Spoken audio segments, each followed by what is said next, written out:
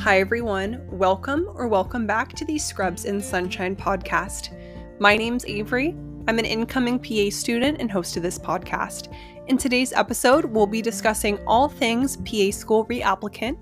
I'm a two-time applicant myself, so I definitely empathize with anyone going through a reapplicant journey at this time. And I hope some of my experiences can help you along your journey. As always, this is just my personal experience I'll be sharing, and any thoughts or opinions I discuss are my own and not reflective of any academic institution. All right, gear up everyone, we have quite a bit of ground to cover, so let's get into it. All right, so I think the best place to start would be with my personal experience. So my first application cycle was 2022 to 2023, and by January 2023, I had received all my admissions decisions, which were rejections with no interview. I applied to 3 programs. They were all for the dual PA and PH program. Definitely, I learned a lot through this process. It can get really complicated. Got those rejections. I was like, oh wow, lots of moving parts here, but that's okay. I learned a lot. So my main takeaway was that I needed to apply much early to PA school, just given the competitiveness of it. I applied really close to these program deadlines. For all 3 of the schools. And the reason I did that is because one of them had a minimum of 2,000 hours. So I had to wait until I got that before, just to ensure they would at least look at my application and consider it for an interview. And then I also knew I was going to need to apply to a lot more programs, just given how competitive PA school was. I definitely still do have an interest in public health, and I'm not attending a dual program, but I hope that I'll be able to through community health and different ways incorporate public health into my education and such. So if you are going through kind of realizing that you'll be reapplying into PA school, I think first and foremost, take time to acknowledge your hard work and recognize how far you've come. It's okay and totally normal to be sad. Believe me, I shed quite a few tears, but don't let that cloud over all the opportunities that are ahead of you. You're not starting from zero this time, right? Or from the starting line. You're definitely starting with experience from your past cycle. So focus on those possibilities of growth and give yourself some grace along the way as well, because this is a very competitive process. So when I was getting ready to reapply, I was on medical leave for my job. So I definitely had to figure out a game plan. And so it was a lot. In short, the first thing I did is I reached out to the programs I applied to and asked if they'd be willing to give me some feedback on my application. 2 out of the 3 schools gave me some feedback. I met with them over Zoom, and it was super helpful, and they were very kind, and just really, really grateful that I was able to connect with them and that I took the time to reach out to them. I don't want to make this episode too long, so if you have any questions about that, feel free to DM me on Instagram, but I would really recommend reaching out to them. And it's okay if they don't get back to you too. That happened to me with one program, but you'll never know unless you try, right? So after I received feedback from the programs, I really wanted a more personalized application review from an unbiased perspective. And I couldn't really ask a family member because they're not familiar with I guess I could have, but I don't think it wouldn't have been as helpful just for my case, just because none of them were familiar with the PA school application process. And I'm first in my family to be pursuing college and higher education. So I ended up booking a personalized application review. And I know this process is already costly as it is for application fees and everything. I don't remember how much it was for the review, but the way I thought of it, it wasn't too much. The way I thought of it was, this is worth it to me because hopefully this will prevent me from applying a third time, right? So that's kind of how I thought of it. Of course, it doesn't guarantee an interview or an acceptance when having someone review your application, but it was super helpful. Definitely proceed with caution. Do your research if you ever go through someone like a PA student or practicing PA to have them review your application. but I found it super, super helpful again. And don't want to make this episode too long, but that's what I did next. And I definitely had some action items and a plan for where to go from there. In terms of free things that I did, I attended a lot of like webinars and seminars through Instagram and Facebook. I'm not going to advertise like specific sites. I know a lot of these sites have paid services too, but I found the webinars from the PA platform and the pre-PA clinic to be super helpful. They did a lot of like CASPA deep dives, and of course, a lot of the stuff like was review, given I was be a reapplicant, but a lot of the info was like new too, or like little details where I was like, oh, like I didn't realize that, or that's a new perspective. So MBKU, I'm not affiliated with that program or anything, but they have a pre-PA mentorship group. I was not a part of it personally, but they did have a personal statement like webinar that was open to anyone. You didn't have to be in the mentorship group. And that was super helpful too. So maybe be on the lookout for something like that. Lastly, I was able to join a mentorship group, PA Spire, which was a free mentorship community. I'm still a part of it, on a different scale now that I have been accepted into PA school. But it just throughout the application process, it was super awesome and still is awesome just to have that community and camaraderie. And being a part of such a awesome mentorship community, I feel like really boosted my confidence and just instilled in me like, hey, you are a very capable applicant. This process is just super competitive. I know PA Aspire, they just closed applications, but definitely check out their Instagram page to stay connected with them because they are a super awesome supportive group. All right, so my next order of business, I guess you could say, or action item, was letters of recommendation. This was awkward for me. And of course, it doesn't have to be awkward, but I just, it's not a big deal reaching out to them. But I remember at first I was like, oh my goodness, like, they took all this time to write me a letter and then now I'm going to have to ask them again, right? But overall, they were all really supportive. I just sent an email and I asked the majority of my letter writers if they would be willing to support my application again. And the ones that I didn't ask, I didn't like tell them like, oh, I'm not going to ask you again. I just said, oh, thank you. And they responded. They're like, oh, if you ever need a reference or anything again, let me know, which was so, so kind.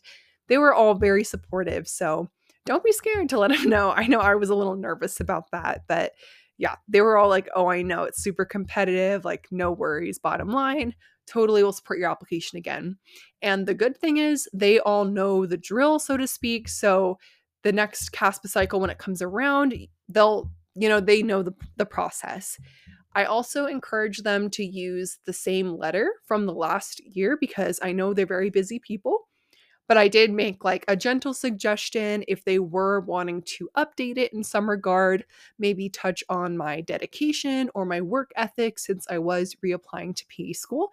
I felt like they could touch on those topics just given that it shows that I'm a very hard worker, going for this second round here of the application cycle.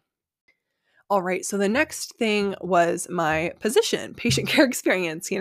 So given that I was on medical leave for an injury, I knew I was going to have to transition to a lower impact patient care position. Thankfully, I was in a position where I could return to work, in a patient care setting, but definitely a CNA position would not be a good fit. But it was a very, very rewarding work, but physically demanding nonetheless.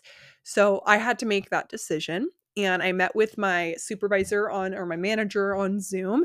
Again, lots of personal growth happening during this time because this was, again, very uncomfortable for me.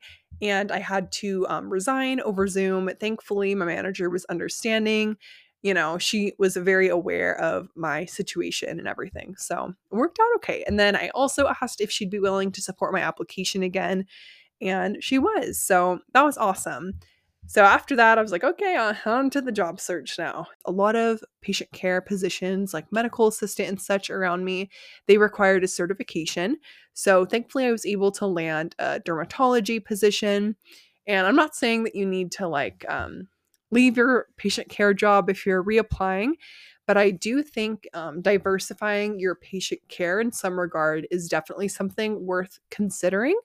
Whether that means getting another clinical certification like your EMT, MA, CNA, or switching specialties or switching positions and specialties like I did. I think it just really allows you to become a more well-rounded applicant. And of course, I do want to recognize it's difficult to leave like your comfort zone, familiarity. And another thing I thought about when changing jobs, of course, you don't like change jobs for letter of recommendation, but I knew in the back of my mind, like, okay, I'm probably going to ask a provider here for a letter, which definitely I was nervous again, like, oh, I just kind of met these people a few months ago, but thankfully I showed up, I put the work in, and I showed that I was very eager and excited to learn. And of course, just like while you're working with these providers, it did come up that I was applying to PA school. I'm a reapplicant. So bottom line, a PA and a physician were willing to support my application. In terms of volunteering, I continue volunteering in my community. I did a lot of kind of more short-term things. And then a little while before the CASPA cycle opened, around March, I started doing more of like a long-term position, which was virtual tutoring an elementary school student. And I still do that now. So definitely look into different virtual opportunities that might be a little bit more flexible with your work schedule to still allow you to engage in service. In terms of shadowing, I kept shadowing virtually in between my first cycle and the second cycle. One organization I do want to highlight for shadowing is the AAPA, PA Like a Pro series.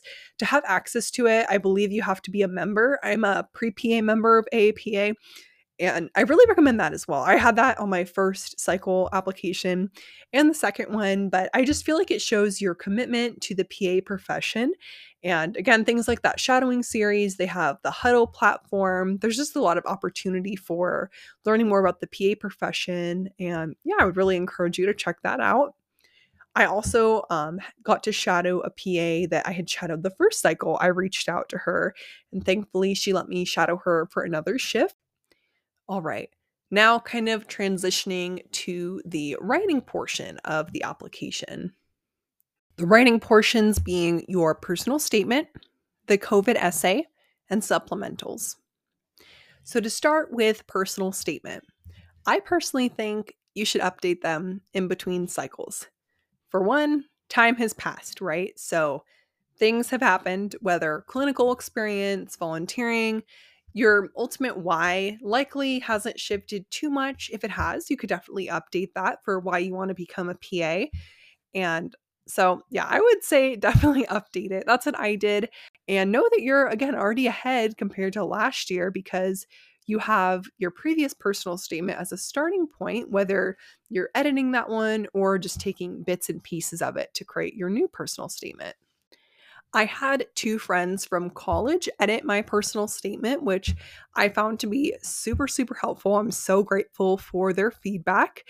And then I also had someone who was through PA Spire, shout out to the mentors there, to edit my personal statement. But yeah, I was okay like paying a little bit, to get things edited. Of course, I'm not trying to shell out a whole bunch of money. We're trying to budget here for applications and such post grad, but I also asked family members to read through it. That was more for like a grammatical point of view. And, if being that they know my story, just kind of their thoughts on it. So overall, definitely edit your personal statement. I also found the PA Personal Statement Guide by Savannah Perry to be super helpful as I was going through that editing process. Now on to the COVID essay. My first cycle, I actually did not write a COVID essay. I'm not sure if they'll have one the upcoming cycle. Well, only time will tell, right? But my thought with not having one was I thought, oh, yes, I was impacted by COVID, the pandemic, because I graduated in 2020. There was a lot of change, but ultimately it was okay. I have a lot to be grateful for. So that's why I didn't write one the first time. But then when I had my application review, it really allowed me to recognize how that COVID essay, that's another opportunity for you to kind of advocate for yourself, if you will, to the admissions committee and really share your story. So for the COVID essay, I would definitely say write one. And if you were kind of hesitant like me, I just conveyed that in my essay. This is what happened, this and that, but there's a lot to be grateful for. I do recognize that others were impacted more than myself. I would encourage you to write a COVID essay. Now on to supplementals. I rewrote these too. Of course, schools could change their essays between cycles. I think you can use last year's as a starting point, but definitely update them when appropriate. And also, one thing I want to add is don't feel like ashamed to say you're a reapplicant or anything like that. If anything, be proud of it. It shows your dedication. And although it is hard being a reapplicant, I think it definitely can show your work ethic and dedication to the PA profession. I focused on my growth in these essays, and even if I wasn't like a reapplicant to a specific program, if it was relevant or appropriate, I did include that I was a reapplicant. All right, now on to schools. I really expanded, I applied to many more schools than my first cycle, but I really started researching programs early on. I started making spreadsheets and just recognized, okay, I really need to be applying broadly. So I applied to 13 programs my second cycle, and my main driving force when figuring out where to apply were the mission statements of the programs. Some other things I did look out for were, it would be nice to have more than one elective. I also looked at the curriculum and the length of the program. And of course, I'm located in California, so it would be nice to be close to my support system as well. But the mission statement, I would say, would be like the main driving force that I found. So I'd recommend see where you applied the last cycle. If you can get feedback from the programs, kind of feel things out. But my best advice would be diversify where you apply. Really look for schools that value what you have to offer and what you bring to the table. So make sure your mission statements align. You can definitely use the median student stats that are on their website as a guide, but I would definitely say go for it. I'll say like sometimes I'd look at one and I'd be like, oh my goodness, like my GPA is lower than that. But if you have the means, I know financially these applications definitely add up, but I say go for it because you never know. Also consider going to admissions events or welcome events for the schools. If you can't attend those info sessions, don't freak out. Definitely ensure that you research the program in other ways. Like if I couldn't attend a live info session, I would watch pre-recorded ones. And that allowed me to really learn more about the program and also check out their social media, really just to make sure that you know what you're applying for and that it would be a good fit for you. The next category are tests. Make sure that you have the right tests for your programs. So I took the GRE for my first cycle and it was okay. It's not like it was a perfect score, but it was over 300 and I had a higher than average writing score.